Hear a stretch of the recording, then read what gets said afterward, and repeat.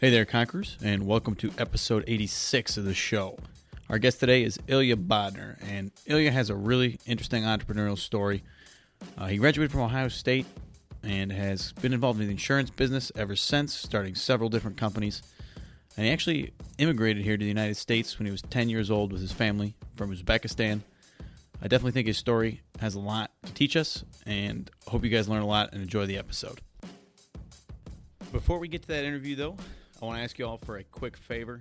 If you haven't already, pick up your phone and hit that subscribe button on whatever podcast app you're listening on. It really helps support our show, and it'll make sure you never miss a single episode of Conquering Columbus. We also want to take a moment to thank some of our supporters. Conquering Columbus is brought to you in part by the Sundown Group. The Sundown Group is an Ohio-based nonprofit that helps connect entrepreneurs to investors, mentors, talent, and capital through business pitch events, workshops, and classes offered throughout the state. And for more information, head on over to sundownfirst.org. And our last sponsor is Facilities Management Express, or FMX for short. FMX is actually founded and headquartered here in Columbus, Ohio. They're a startup software company. What's really cool about them, there's a lot of competitors in this space, but they made a name for themselves by designing an easy-to-use and tailored-fit facilities maintenance and management software.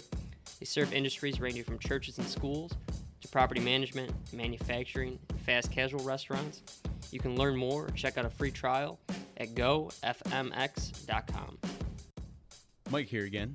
Do you want to be a sponsor of Conquering Columbus? We are looking for some new supporters to help keep the show going in 2018.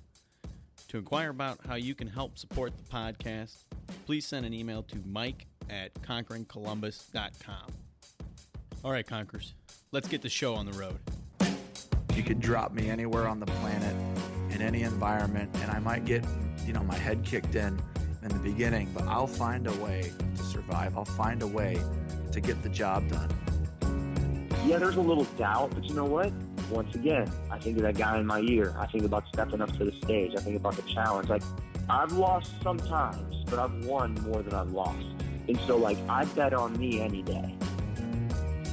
Choosing greatness. Greatness doesn't choose you. You have to choose it. And, it's hard. I think there was a hunger in me. There was a desire just to make a difference. There was a desire to not just be status quo, a desire to not be average. This is Conquering Columbus. Hey there, Conquerors, and welcome to another episode of Conquering Columbus. Our guest today is Ilya Bodner, and Ilya is a graduate of Ohio State University, as well as a serial entrepreneur, having founded or been an executive at over 7 startups, mostly focused in the insurance industry, and his most current venture is Bold Penguin, which focuses on helping businesses, agents, and carriers streamline the commercial insurance experience. And welcome to Conquering Columbus, Ilya. How are you doing today? Doing great. Thanks for having me. Yeah, it's been, you had a bit of an adventure getting here. I did. The couple of feet of snow didn't help. But good Uber drivers around Columbus, so I'm good. So we'd like to kick it off and start a little bit back. Here's some of your background, maybe your childhood, talk about where you grew up, and maybe your path to Columbus, unless you were born and raised here, and go from there. Sure. So I'm from a town called Tashkent, which is in Uzbekistan. I'm sure you don't get that often on your show. It's part of the former USSR. I was born there, and we immigrated to Columbus when I was 10 years old. There's a long story of how we ended up in Tashkent and why I was born there. I won't bore you with the details, but that could be another fun podcast of how our family got there during World War II. But yeah, I grew up there. Honestly, have a very spotty childhood memory, but obviously remember much about it. Fun fact, it is warmer there today than it is in Columbus. So growing up, I was always the Russian kid in my high school, and people were making jokes about, oh, it's cold, you like the cold, etc. I like to remind them of days like this where it's literally a lot warmer than it is in Columbus, Ohio today. But yeah, I immigrated here when I was 10 years old to the east side of Columbus, and then ultimately went to Bexley High School, and then, of course, to Ohio State University. What do your parents do growing up? So in Russia, my parents, my mom worked for a little bit, but then became a stay-at-home. She was a musician. She had a high degree in piano, teaching piano philosophy, I believe. And my father was in the textile business. Back then, when we immigrated here to the U.S., they both had jobs. Because they didn't speak any English, they got manual labor jobs, which was unfortunate, but a lot of people had to go through that. And so my father ended up working for a awning and a welding company here in town. So he welded all sorts of tents and canopies. And my mom picked up sewing and then all sorts of odd jobs to kind of get us on their own 2 feet. Any siblings or anything? Yeah, I'm actually the oldest of 4. I have 3 younger sisters. I'm 34. My other sister is her 30s. And then I have a 20-year-old sister and a 13-year-old sister. Another fun fact is I have a greater age difference between my youngest sister and I than I have with my mom. She was 18 when she had me. So my age difference with my younger sister is 21 years of age. But they all have moved to Florida as of about 8 years ago. You're pretty close with them still? Yeah, very much so. I was actually with my parents last weekend. I went down there to visit them with my kids, and my mom reminded me that she was younger than I am today when she immigrated to the U.S., and that just sent chills down my back. I didn't think about it like this for a long time. Imagine you moving to China right now, but not just to China, the parts that we can all kind of Google and relate to, but the 16th largest city in China. Yeah, I can't even imagine. No one knows what that one What is. is that? Yeah. Right? And then knowing very little about it with $100 in your pocket, that's a pretty intense feeling. It's always an extremely impressive story when you hear that, though. I mean, just the uncomfortability that it would give you, and you're not focusing on yourself at all. I mean, you're strictly just focusing on, who your children and the people in your future and what their lives are going to be like. So puts things in perspective. We are all very fortunate to be sitting where we're sitting and doing what we're doing. We don't think about things like that on a day-to-day basis. But yeah, definitely puts it in perspective. Absolutely. So what do you think was the biggest adjustment for you and your family coming from Uzbekistan to the United States? Biggest adjustment, without getting too political about this? I'm from a family of highly educated people. Everyone that I know had a graduate degree of my parents' age. Even my cousins were all on pretty awesome trajectory back in Russia. So coming here and having to kind of watch them do the manual labor work and things that are, your low wage jobs and your minimum wage jobs. I actually remember my dad being paid $5.15 an hour. It was tough to get through that, and then the social, trying to be friends with people at school and kind of knowing that that's happening in your home probably was the most challenging part for me as a young person. But I also think that's what shaped me and my cousins and my sisters into who we are today. That was definitely the challenging part, is just kind of watching that transition. The other one, no surprise to anybody, is just the language. Just to communicate with people is always funny. I don't have an accent. I'm one of my sister and I are actually the only two in our family that don't have an accent, which is crazy because I'm one of 9 cousins. And don't let that fool you. I don't know grammar at all. Join the club. Great. Yeah, I can get away with that here. So in terms of relatives, were any of them entrepreneurial similarly to you? Or? Kind of, but we didn't know the word. So growing up, all of the male figures in my life have had their own business, and they've started a business and had a number of different businesses. So they didn't call themselves entrepreneurs, small business owners. But I grew up kind of just thinking that you have to have your own business because that's what everyone did around me. My grandparents, back even in Russia, from both sides, had their own business. Moving here, not as glamorous as it is, but one of my uncles has a taxi cab that he started with, and then it became multiple cabs, and then became a big transportation business. So things like that, I just thought that's the norm growing up. Definitely. So let's talk about from there, jumping into Ohio State. Number one, what made you decide on Ohio State for college? And number two, what was your experience like there? Sure. So I love Ohio State, but unfortunately not much thought went into it going there. So as a young Russian kid, people that are listening to this from my descent can relate to this. You don't actually move out of your parents' home when you go to college. It's a very American thing. You stay with your parents, and my parents basically said, just don't leave the house. So my options were OSU and Capital, and for some crazy reason, the bar to get into OSU was low enough to let me in. So I got in 2001 because it was a school down the street. Later to find out it's great in X, Y, and Z. My experience was pretty different than most. I wish I could say I partied and had a great time, but I ended up working a full-time job and a half and running my own business. So I didn't get to experience OSU the way I should have, but I made up for it afterwards. It was fine. It was a great experience, great school, graduated. Never went to a single Ohio State game, partly because my best friend that immigrated here and he and I bought a Wienermobile, as we called it. We sold hot dogs and gyros and brats outside of Varsity Club for a couple of seasons, for many seasons. So we couldn't make it to the game because we're out there making money off of fans. Let's put it like that. And then the other part was I wasn't really into football back then, but now I am, and now I'm enjoying it. So you mentioned a business that you were running. Was that the Wienermobile, or was there another business aside? We didn't quite call it the Wienermobile business, but that's the name we made up later.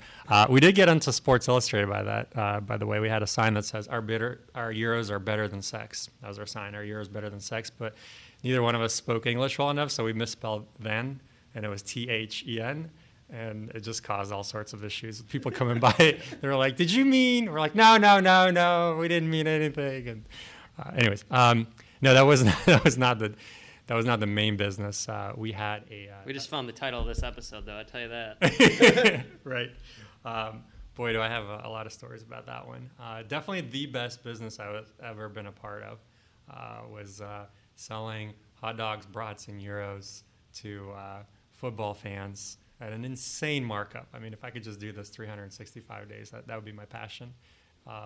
But yeah, so we had that, and then day to day, we had an insurance agency that we started, which is how I got into insurance. Definitely. So that first insurance agency, were there anything that obviously you've spent a lot of time in insurance, so you must have liked something about the industry. What about the industry drew you to it? I wish I could say that I thoughtfully went into insurance, and that's how everything lined up. But like many people in insurance, I didn't go out looking for it. It sort of found me. So the way that we really got into it was because it's the American dream, right? You got your own business, you're making a lot of money, you look at a lot of insurance professionals, you're driving good cars, working very little, talking a lot. We thought for sure this is something we should do. We're going to make a lot of money. I enjoyed sales. I enjoyed talking to people. I wanted to own a big, thriving business. And just through some conversations, we concluded that insurance is a great way to get into the business world. And that's how we got into it. Later to realize that it's a lot more complex, and I'm a lousy insurance agent, and there are a lot of complicated things that go into it. But it was a fun ride getting in. And your degree was in what? My degree was international business. That was, in all honesty, the lowest number of credit hours that you needed to have to graduate from OSU from the path that I was on.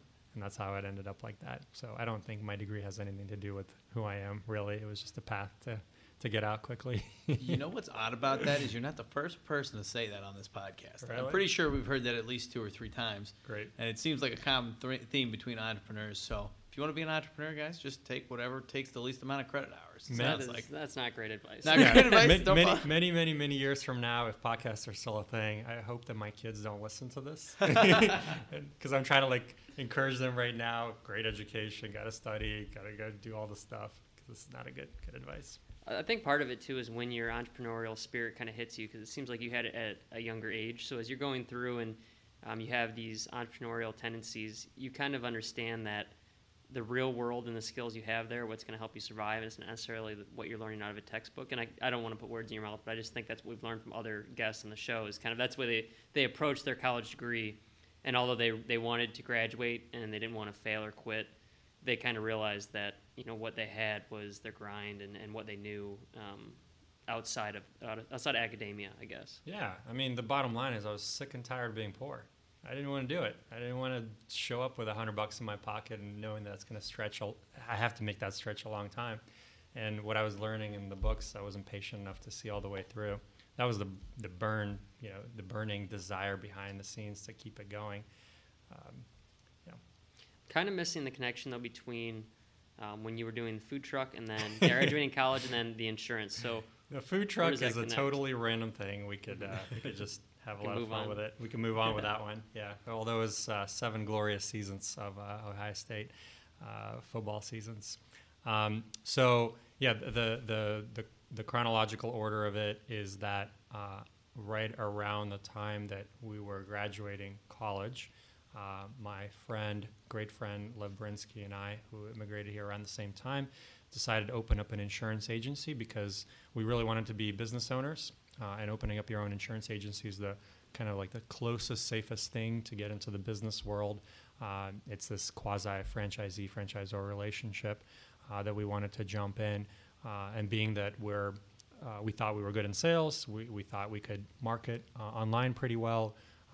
Insurance just seemed like a natural thing for us. It was either that or at the time, I think we were entertaining being mortgage loan officers. And we're like, we don't know a thing or two about mortgage.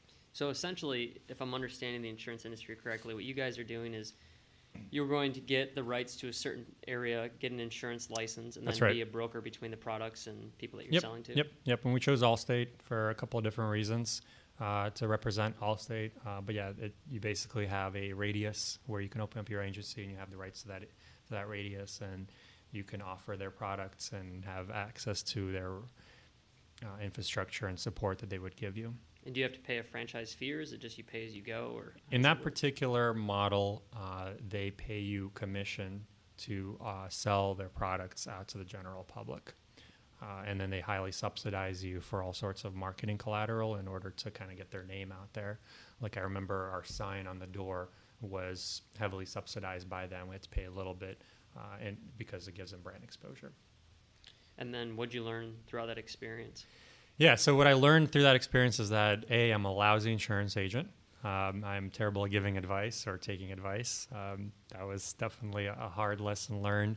At 19, you're invincible. You think you're the smartest person, and everybody else experiences sort of like, it's not exactly the same thing. So I learned, I feel like I grew up really fast through that because I talked to a lot of people. And after a number of sessions, I'm like, boy, this is definitely the wrong approach towards the human race. I also learned that insurance is a much more complicated beast. It's not what going into it, the thought was, you pay for insurance, you sort of never want to use it or think about it. These people are loan sharks in their own way. This is crazy, whatnot. But then when you have to process that first claim, or when a person calls you frantic from the side of a road because they totaled their car or whatnot, you realize that insurance is really that financial mechanism to help you get your life back in order or keep your life in order. It kind of hit me that it's a pretty real, pretty serious thing. Again, at 19, I was just kind of clueless of all that going into it, but realized that it's got a lot more depth. Definitely. So from there, can we talk about maybe a 10,000-foot overview from starting that first agency to where you're at now with Bold Penguin, and maybe talk a little bit about your experiences in between along the way, maybe any particular events or particular things that you remember learning that are helping you today? Sure. So having that first insurance agency, I realized what insurance was, as I've just talked about. I also had hand-to-hand combat of how to properly explain insurance, or best that I could explain the insurance. And I realized it's a lot more complicated than that. So fast forwarding a little bit, my partner ended up buying me out in the insurance agency itself, and we ended up working on a way to do website and online marketing for the insurance world. That fast forwards me to about 7 years ago now, where we actually started a company all around the digital marketing assets of insurance out there. You can do this yourself. You kind of stumble in online, you can Google a couple things and you get like hundreds of results and you don't know who to trust or how to trust them or what they represent. It's very confusing. We try to build a CMS platform to help actually manage all that content out there online. And that became a business of its own. That ended up skyrocketing. It's here in town. We ended up servicing big name companies like the ones that are here in town, which are in this Grandview Yard area as well. Where we realized that insurance is actually very complicated. It's very hard to communicate it on a web browser. It's even more complicated to communicate it on a small 4-inch screen that we carry in our pockets. And how do you properly get it to all the different types of the people? So that became a business of its own. And so through that experience, we realized that the problem goes even deeper, that actually people of our age that are sitting in this room could care less about desktops, could care less about talking to a person or having to have a form that helps you put a person in your house to explain to you your insurance needs. That's just weird. You just want to do it entirely through your phone, through your app. So that led us to starting an app, direct-to-consumer auto insurance app that's here in town as well, to cater to people of the new blood, so to speak. You have a new medium of researching your information. You have your new way of understanding what insurance is. And once we got deeper into that problem, my partner and I, Ben Clark, realized that actually that's true for auto insurance, but it's not so true for all the other types of insurances. When it comes to other types of insurances, you actually do need a professional to kind of just point you in the right direction at some point, maybe not at your dining room table, maybe not over a phone call, but at some point, whether it's via email, text, or maybe a 5-minute phone call, I guess that could be a thing too. You need somebody to tell you what you're doing is good or bad or helpful or not. And so we decided to build an actual solution for that trusted advisor, for that counsel. And that's what brings me to Bull Penguin. So along the way in the insurance, I kept on going deeper and deeper and deeper into the problem. And realize that it's a lot more complicated, that there's direct-to-consumer, there is the agent channel, there is applications that you could build, and then there's ways that you can automate the process a little bit smoother. And then does that take us into Bold Penguin today? That does, yep. That takes us right into Bold Penguin. So the way to wrap up that whole rambling is that we believe that the way to simplify business insurance, the process of buying, more particular to go from quoting to actually buying the business insurance, is by enabling that trusted advisor, the person that sits in the middle, the person that's giving the advice, to do their job a little bit faster. Because when you're trying to insure your business, and when you're trying to insure your business, there's a lot of options and a lot of ways that things can go wrong. So you're probably going to ask for advice. And when you are asking for that advice, you want immediate answers. And those immediate answers take a really long time in our day and age. So the reason why Bull Penguin exists is when you go and ask for that advice, that person on the other end or that machine on the other end, we want it to respond to you very quickly. And so that is what Bull Penguin is when I say that we're helping commercial insurance agents going from quote to buying faster. It's when they have that inquiry from whether it's their customer or prospect or whatever consumer or the insurance agency, the turnaround time is much faster than today because this industry is bogged down with paperwork, pen, paper, faxes, all that kind of crazy stuff. So to kind of summarize in my head, so you got initially involved in more of the marketing side, and then you jumped into more of direct-to-consumer and through the mobile device, and now you're going back and you're doing enablement for the agent with Bull Penguin. Is that correct? Yeah. The part that is correct. The little nuance that I think matters a lot is that you can't just generalize all of insurance. I started with general marketing, and I went deep into the rabbit hole of what I could relate to personally, which is buying car insurance.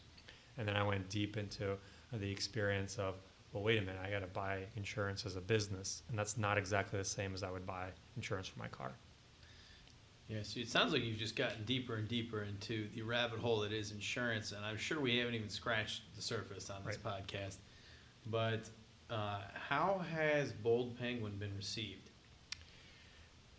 Mixed reviews, honestly. I think we got a great out-of-the-gate response by signing up thousands of agents because there's many insurance professionals out there in this country, tens of thousands. We told them we're building a tool for them when it comes to commercial insurance.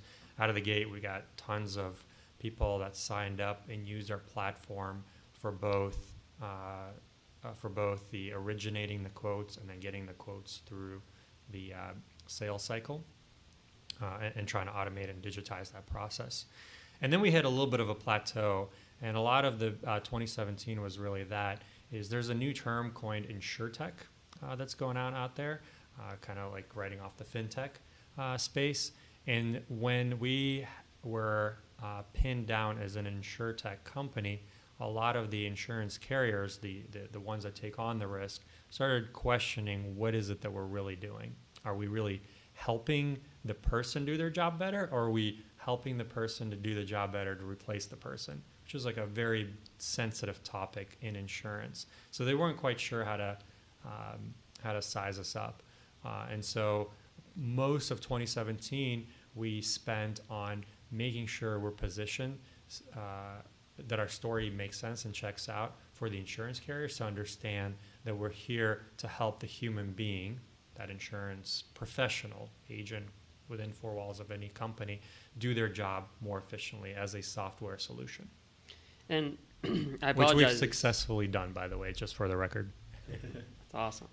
And I apologize if it takes me a little bit longer to kind of wrap my head. Insurance has always been like I feel like it's overly complex. It's like a foreign language. Yeah, and it's always described to me differently in every industry and every avenue and like every type and product that you buy. So what I'd like to do, if you're okay with it, is maybe get more granular into what does your sales pitch look like to these agents, and then what does a process for a typical agent look like? Is there a typical process from when they first interact with you till when they get the results or whatever their end goal is? Yeah, sure. So I can do that really quickly. So we have 3 different types of customers at Bold Penguin. We have the end insured, so the business owner, typically small business owner, 100 employees or less. We have the insurance agent, who is the producer, the person in the middle giving the advice. And then we have the insurance company. It's the incumbent that takes on the risk. So to the insurance producer is our main client. And we deal specifically in commercial insurance, so helping businesses find their own insurance, general liability, commercial auto, workers' compensation, things of that sort. That insurance professional is sitting between the insured and the insurance carrier. And they're trying to get a right product in the hands of the consumer, and they're trying to reduce the amount of time it takes them to go to the insurance carrier. Think of it like a loan application. It's a lot of asking the customer and a lot of going back to the bank, right? So what we are trying to do is make sure that that process of passing of the information between the insured and the insurance carrier is digitized and automated. Because today, believe it or not, a lot of it is very custom pen and paper, faxes. You got to go to this screen to log in to enter this information, wait long here, upload file there, and it gets kind of messy and it takes a lot of time. And as a result, people on both sides spend a lot of energy trying to originate an insurance policy. But you guys do believe that middle person still needs to be there then? That's right. Okay. We don't call him the middle person, of course. We do believe that there's a trusted advisor. And just more directly said, when you're making such a big decision of how to properly insure your business here, which I'm sure you guys have insured, you just don't know what questions to ask. In fact, you don't know what you really need to get covered. And even if you do, you're not sure of how to shop it. There comes a time where a professional can help you navigate that maze a little bit faster. And in the end, it doesn't really cost you that much, or if anything. So it is almost an enablement tool for that.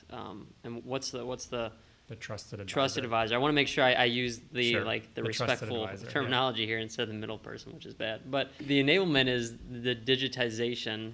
I told you I make up words too. Digitization. I think that's a real word. Yeah, there you go. Digitalization? I think there's an AL. Digitalization. Now you got it Digitalization, right. not You- digitization. But everybody understood what we meant. Digitization Yeah. would be like That's all that turning it into matters. numbers. Really? You're digiting it. You're I've- digitizing it. Like Man, I've been saying that for years. No one corrected me. This is terrible. That's why people come here to learn. I was to learn. I was gonna be an English major, Yeah. then I pivoted, but Got it. I like words.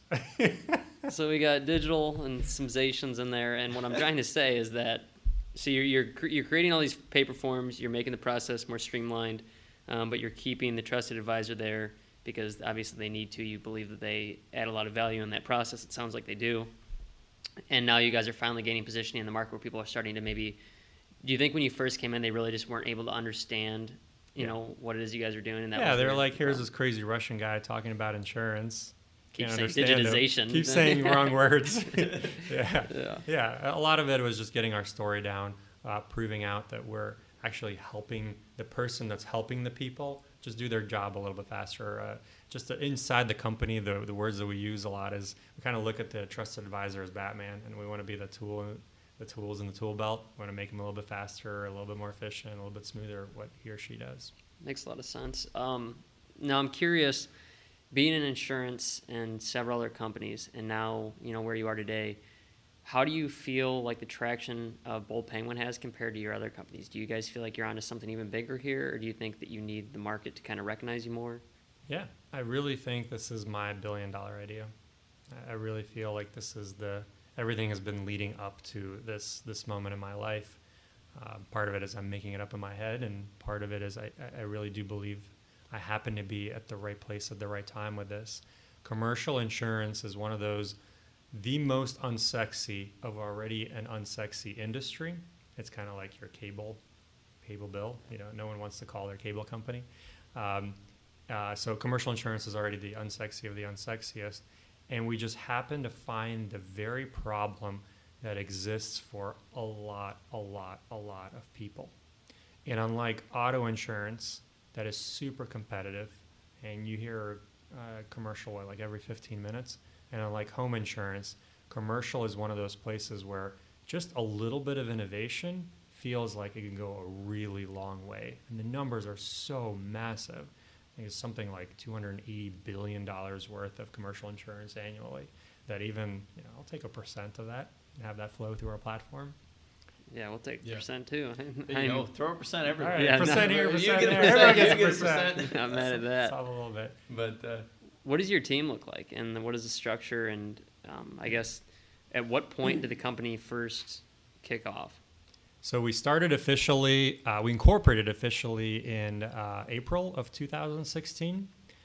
We kicked off, we debuted to the world July of 2016. We were right around 8 employees at the end of 16, January of 17. So about a year ago, we were 10 people or less. And today we're 40. We actually just processed payroll just on Friday. I think we're at 43 as of that day. So had some pretty crazy growth in that 12-month period, partly because of that adoption I was telling you about earlier, just kind of proving out that we're a friend, not foe. Our team consists of my partner, Ben Clark.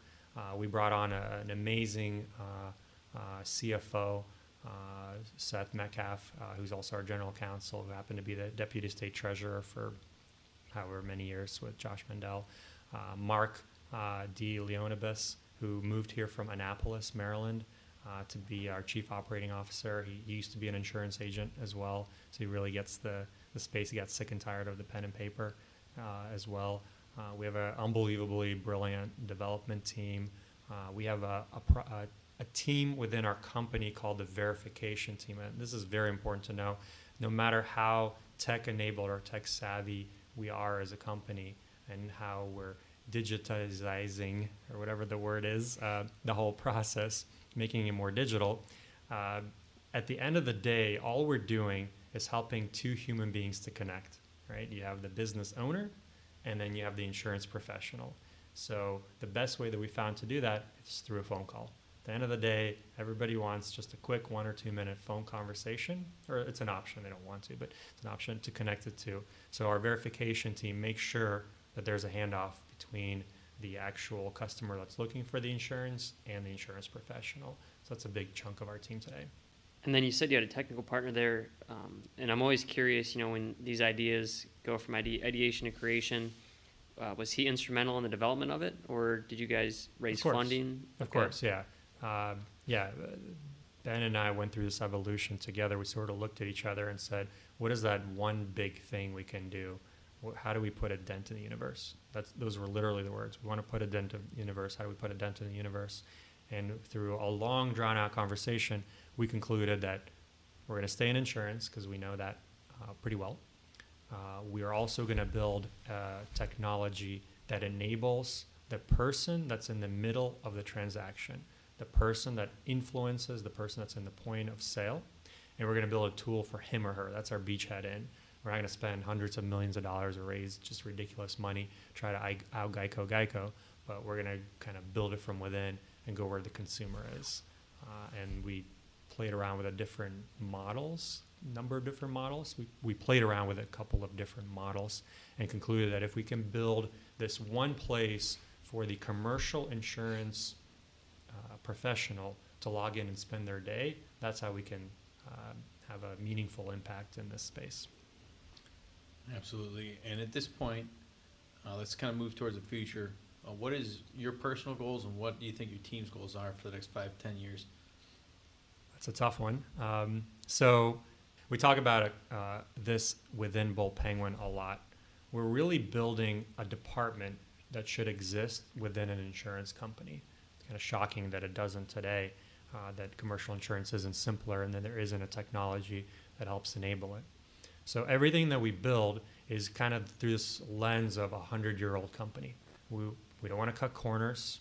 We want to build something stable, trustworthy, reliable that could be within an insurance company. Our goal one day is to, of course, get picked up by an insurance company. I think that's very, very far out. I'm not even going to daydream on this podcast of how far that is or how close that is, but that's the mentality that we go into it.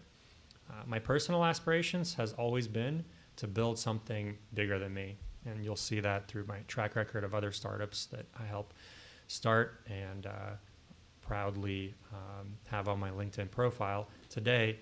And that is, it's not the Ilya Bodner company. It really is an idea that happened to have the right way to get funding, whether it's bootstrap or capital from third parties, and then the team to help execute it. And if I can help put the three together, the idea, the capital, and the team, we can really create something that's bigger than me. And that's all I'm personally trying to achieve day to day.